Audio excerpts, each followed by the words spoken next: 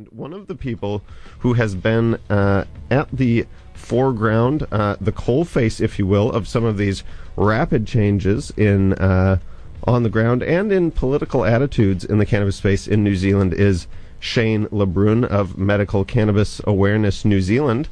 He joins us on the phone. Are you there, Shane?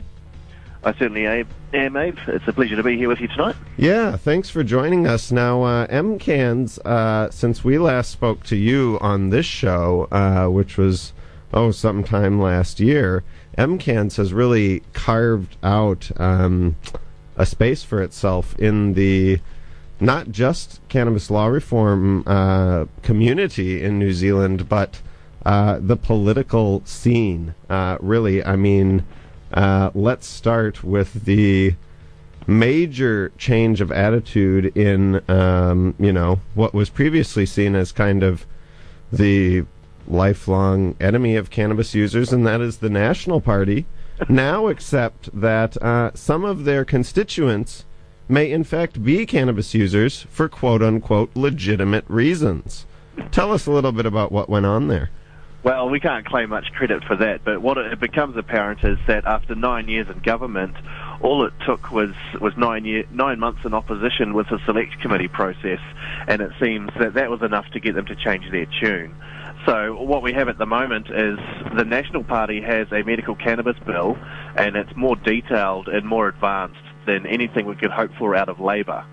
So therein lies the conundrum in that National, who is the natural enemy of medical cannabis, has actually done the work and done the research and written a card access scheme, which is great for patients, but they've managed to do it in such a way that it alleviates some of the concerns about the loose card access schemes like in California. Yeah, well, and I think that was the huge advance, was that, as you say, National, and I predicted this for some time. In my own mind, I didn't really believe that it could happen, but from a political strategy point of view, it was basically inevitable that at some point, National, if Labour continued to drag their feet, National would end up outflanking them on the cannabis issue. And the numbers are in. The Drug Foundation polling is another great touch point for us to talk on. But in my mind, I guess it was the first of these Drug Foundation polls 3 years ago when we saw that we had first reached the 50-50 tipping point. Now, in the third series of these polls, just a month or two ago, we've seen we're at the 2/3 majority, so we're well on the downhill slope. And that's not just for medical. Medical, I mean, your guys' numbers are up at like 87 for pain and 94 for terminal illness. When you got those kind of numbers, that's what politicians listen to, and they certainly seem to have changed their tune, Winston Peters included. Yeah, we're not so sure about New Zealand First, and therein lies the issue with what's actually happened is when the new government got voted in, we had New Zealand First, who's, is effectively stuck in a time warp on such issues. And then we have the Greens over in the post-Portugal model of let's do everything that's evidence-based, harm reduction, yada yada. And then we have David Clark has basically kept the drug portfolio to himself instead of delegating it down to the likes of Julianne Genter, which would have been a bit too much for Winston's team to take on the chin. And he's been playing referee, so he's written a really weak bill under the guise that this is what New Zealand First would let him approve. And now we're at the point that, Nationals outflanked them, and the real meat of the issue is actually happening this week. There'll be a lot of debate internally in the parties about supplementary order papers to upgrade the government bill. So a lot of our hope actually rests on Chloe Swarbrick and whether she can influence things to improve the bill significantly, because there's a lot of weak spots in the bill where even in the select committee process, Labour appeared to try and do things, and then David Clark just told them, no, it's my way or the highway. And then also, it wasn't very democratic in that 80-90% of the submissions saying that this terminal exemption didn't go far enough. And everyone saying it should be for really sick people instead, we're just told that was out of scope. Right. So it's quite disappointing that all of these sick people, they travelled from all over the country to Wellington to say their piece, and they were soundly ignored by the Labour Party. Yeah, now let's go into a little bit more depth there. So for the listeners that, weren't following the play-by-play like us and don't know the nitty-gritty, I mean, let's go back to the Select Committee process, of course. We can go as far back as the election, where cannabis became an election issue. There was positive campaign rhetoric from both Labour and the Greens. It reached a fever pitch to the point where the Greens managed to extract the concession of the referendum on or before 2020. And the Labour Party went as far as to say, that medical cannabis would be one of their first 100-day priorities. Now, what ended up happening with medical cannabis was, this sort of watered-down bill that everybody thought didn't go far enough. And, of course, Chloe Swarbrick had a better bill, but as you say, David Clark chose not to delegate that associate ministership portfolio as it had traditionally been to the associate minister, who is a Green, but instead keep it for himself, signaling that Labour would be driving their own version of the medical cannabis bill. And we did see Chloe Swarbrick's bill that, is very similar to the new national bill, although, of course, allowed loose-leaf cannabis and home growing, get voted down, only for Labour to come in and say, oh, no, we have a government bill that everyone can agree to, and it was basically a bill that nobody wanted. Very similar to the bill that they put forward when Helen Kelly was still alive, and she thought didn't go far enough as well. So you've gotten to the point where, as you say, in the Select Committee process, we saw all that great testimony, and that's sort of a great body of sort of public record in and of itself, as all those great speeches and presentations that came before the Select Committee there. But basically the Labour Party sort of selectively had already determined what they did and didn't want to do. And all this while National was sort of having their road to Damascus moment and realizing not only that it's totally wrong to block, patients' access, but also this could be a political Achilles heel for the Labour Party, and they like nothing better than finding something like that. So Shane Reety did his sort of overseas research, and now they've come out with, as I said, a bill that essentially has California-style medical ID cards. If your GP thinks that you can benefit from cannabis, you get the card, and then you go to the pharmacist and you sort of negotiate with the pharmacist as to what product is best for you and why. It sounds like a really workable scheme, a scheme that would, bring affordable access for patients. There is no loose leaf, there is no home growing, and you can argue about those, and I guess that's the kind of the difference between what they've done in Chloe Swarbrick's bill. But they did use it sort of cynically, politically, to embarrass Labour over the issue, and I'm not going to complain about that because I think Labour deserves that. But that's where things get a bit interesting, because Shane Reety, it's a bit funny that he's the one heading the show. I feel that he's actually quite genuine. I saw him in Select Committee, and one of the trustees of my charity was doing a submission about his dead daughter and his dying daughter, and we brought him to tears. I feel he's genuine, but there certainly are other elements in National who don't really give a toss about anything other than sticking it to Labour. But there's other things in his bill. It's all about trade-offs, because his bill is much about getting the rest of his party to stand for something, rather than just saying it's not good enough and not really offering a solution. So as the opposition, their job is to hold the government to account on such things. So they dropped any compassionate defence clause, because that was just too far for the likes of Crusher Collins. But in his mind, or in their mind, if we have some certainty in how the regulations are going to look, businesses can be up and running in 12 to 18 months. Seriously? And that's the experience from the American side of things. So and they're all waiting in the wings. I mean, not to mention the background context of all of this. We've had the license application arms race. There's at least 30 different outfits competing, considering or having already filed New Zealand medical cannabis sort of production license application. Of course, the government is sort of dragging their feet, making it up as they go, and kind of, as they went through the select committee process, realized, oh, we don't actually know what kind of rules we're going to make up. Everybody's license application is on hold. Well, that's not good for business. And as you say, if it was a little bit more clear, then, anyone who, it would be a level playing field, and people who wanted to risk their capital to provide that access to patients could do so under a reasonable sort of expectation.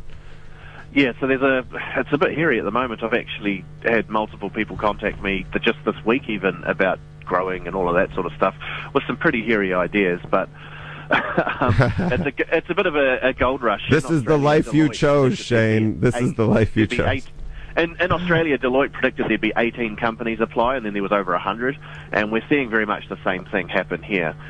So our main effort now is recognising that anything to do with growing your own or that really significant patient freedom, that libertarian stuff, that's all going to have to be attached to the referendum. Yes. But in the meantime, whatever compromises we can get out of the governing parties. So it's really on the Greens to see what they can squeeze out of New Zealand First and National, and basically leave Labour to its own device. The legislative process is so slow that if Chloe Swarbrick doesn't pull a Hail Mary now, we're going to be haggling over it up until the referendum, and then it's basically going to be a moot point. But what you're saying is there's an opportunity with these supplementary order papers. Explain that a little more, what's happening this week, how there's hope in some of the quarters that Chloe Swarbrick could convince National and New Zealand First and Labour to all hold hands and sing Kumbaya, maybe smoke a little reefer together. What's going to happen there? Eat an edible or a lozenge? I don't know. Whatever delivery method they prefer. Well, yeah, it'll certainly help with the anxiety of some of the Conservatives like old Crusher Collins. Yeah. But basically, this week, Parliament's back from a 2-week recess. Tuesday morning, all the caucuses will be meeting. And because this is on the priority list of papers for this month, I think it was, when I saw it was number 19, but that was a couple of weeks ago. It basically means mid to late this month it should go to a second reading unless they try and stall on it. So the parties have probably had suggestions from industry and the likes of myself, and they'll all be looking over what they feel comfortable stomaching as changes and amendments. And a lot of the things that we actually want could be done by the regulations by the ministry, but that pushes those changes back a year, and it doesn't give businesses any certainty or patience. There's a lot of little changes that they could do that would make a huge impact for the cost of these businesses running and getting set up, and for the price they can deliver to patients. Just for one example, in Australia, all of the cannabis genetics have to be lawfully supplied. So they all have to set up royalty payments to companies in Canada or the Netherlands to get genetics over. So they're stuck paying 10% royalties forever, effectively. Yeah, and they can't even use those great Aussie bush genetics that they've developed themselves that actually have the secret healing properties. All naturalised for their growing conditions. And we risk having the same thing here with, the guys over on the east coast at Hikurangi. They've got plenty of local genetics that would be really good to grow, but if the government or the ministry interprets things in that really strict way like Australia, they're going to be stuck paying 10% royalties to some Canadians forever and a day, and that's just not kosher. That's not the story that Hikurangi wants to tell. No, the indigenous development. A whole lot of little changes. One thing that's really disappointing is there's no funding solution for patients. So as a charity, we did a policy booklet earlier this year that you can find over at www.mc2018.co.nz. Or pick up your free copy at the Whakamana Cannabis Museum. Yep, and we propose that if we have a dozen of these profitable businesses, because that money isn't in anyone's budgets yet, we should ring-fence those tax revenues from those companies and just have a special application scheme for patients to get funded. Yeah. And that way, when we start off, the priority will be the epileptic kids, and then when we get more money, the priority will then go to the progressive MS patients, and then motor neuron disease and Tourette's. And although chronic pain is the largest adult use, it'll probably be the lowest priority-wise if you're trying to change and save and improve people's lives. Yeah, so explain to the listeners what you're saying is, even if we get this over the line in the best possible scenario, there's no subsidy for any of these products for the patients, and they're still kind of, it's still whoever can afford whatever treatments, even though the cost will hopefully come down. So I've met with the Pharmac CEO on this very issue to sort of suggest, talk about my funding solution. Politicians wouldn't meet, so I'd talk to the bosses. But effectively, if a company does the clinical research to justify registering a medicine and applying for funding, the cost is sort of $50 to $100 million to get to those phase 3 clinical trials that are needed. Yeah. So that's why Sativex costs so much. So if you do the research, it's not cost effective for Pharmac to fund it. It's a waste of money. But if they don't do the research, so you have a cheap product, there's no research for Pharmac to fund it either. So they can't justify funding it if there's no research Catch-22 that it works. Yeah. So we're kind of stuck with either cheap products or moderately affordable products that will never get registered and funded, or registered products with all the research that are too expensive to get funded. So we're damned if we do, damned if we don't. So we really need an outside-the-box solution for these severe patients, because the epileptic kids, they're looking at $50,000 to trial a CBD product, and some of them are getting funded through various means. We've actually helped a family get funding through Oranga Tamariki for a kid that's a ward of the state. But parents shouldn't have to walk away from their kids and give them up to Oranga Tamariki for them to get funding for CBD. That is shocking. Oh my goodness. Now, I mean, but you have been making strides. I mean, when we last talked to you on this show, probably a year ago, tell us a little bit about what's happened with MCAN since then. You had an amazing presentation at the it was some sort of medical conference recently, and you've got the number of patients in your database and the number of products that you've gotten approved and different stuff that there's sort of a precedent for now for patients to use in New Zealand has increased. Talk to us a little bit about the strides MCANS has made. Yeah, so we've been advocating for more affordable products out of Canada, and we initially got Tilray introduced, and then we've actually got active approvals for other products from a Canadian company, Canamet, and they were going to be cheaper than Tilray, but we got approvals for a high THC knock your socks off oil as well as for a high CBD product that's probably better for the epileptic kids. That product hasn't arrived yet, but we've gone 4 from 4. We've had 4 different products approved. So if things go well, by the end of the year, we will have doubled the product range of cannabis products available in New Zealand, because we're actively working on another CBD product that will undercut Tilray on cost for patients, and then we're working on these other oils from another company as well now.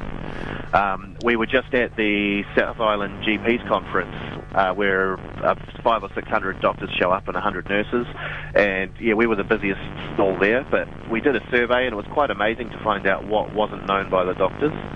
So, for example, the balanced cannabis products, the high is probably about a 1 out of 10 if you rated it in clinical trials. Right. And the average doctor thinks it's about 5.5 out of 10. Right. So they think their patients are getting high off the CBD only. Yeah. Yeah. But we also pushed the vaporizers very hard, and there was significant interest in it because every doctor's got patients who are blazing up. So we talked about vaporizers and the virtues and the pros and cons. And we're going to be looking at generating some material for doctors to give to their patients around harm reduction side of things. Well, and you guys have some great infographics, and the graphics of your stall was amazing. I mean, and as far as educational resources go, you guys are so legit. And I mean, you're basically doing our job for us at the museum. We just use your infographics, and it explains everything really well. And I highly encourage people to donate to MCANS because, as you say, you guys have been really basically winning the hearts and minds when it comes to cannabis, and it's a downhill slope, but we still got to do the work, and you're doing great work, Shane. Thanks very much. Yeah, we have some merchandise on our website, so we've got these medical cannabis awareness hoodies that are flying off the shelves. I see them everywhere, actually. And we had a scheme if people put in $2 a week, we'd set them up with a organic hemp branded T-shirt. Oh, nice. So we've got about 30 or 40 people who are putting in $1 or $2 a week, and that money goes a long way to helping us run. You can imagine if we had 1,000 people put in $1 a week, we'd be home and hosed, and we'd be going to every medical conference we could. Yeah. Well, that's what needs to happen. So what is the penultimate website if people want to get in touch with you, if they want to donate, if they want to volunteer? What's the workflow for you with that? So mcanz.org.nz. Okay. Well, hey, Shane, we really thank you for joining us. We thank you for taking all the time. Just out of interest, before you go, what type of vaporizers did you have? Any, medical grade vaporizers on display for the doctors? Because we have a medical grade vaporizer that we're about to demonstrate on air after we finish with you. What brands did you have? We had the Volcano Medic and the Mighty Medic. Nice. So Stores Bickle were actually good, generous enough to donate these to the charity. Not for human consumption, only for demonstration purposes only. Of course. Which means that we had to clean them out with ISO a bit to make them nice and shiny, because who's not going to use a Volcano? Yeah. But we had those there, and we actually talked to the doctors about the fact that these are medical grade devices, but under our Misuse of Drugs Act, they're cannabis utensils first and foremost. And most of the doctors were just shaking their heads at how outdated this bit of legislation is. Oh, mate, it sure is. But we're getting there, and thanks to all your efforts, Shane, and thanks for taking the time to give us this big update. I'm sure our listeners will have been loving this. We have one of them in the studio with us here, who we're going to talk to later, Grosef Green from the Harvest Festival, and he was loving every minute of that chat. So we'll get that up on the podcast, and we'll send you the link, and we'll spread it far and wide, because it is a great update of where things are at, and I'd say things are looking up. I mean, if you're a cannabis law reform supporter, there's a lot of reason to be positive these days. All right, thanks, Abe. Catch you later. Bye. Cheers. That was Shane LeBrun from Medical Cannabis Awareness New Zealand. You're on Radio 191 FM Overgrown.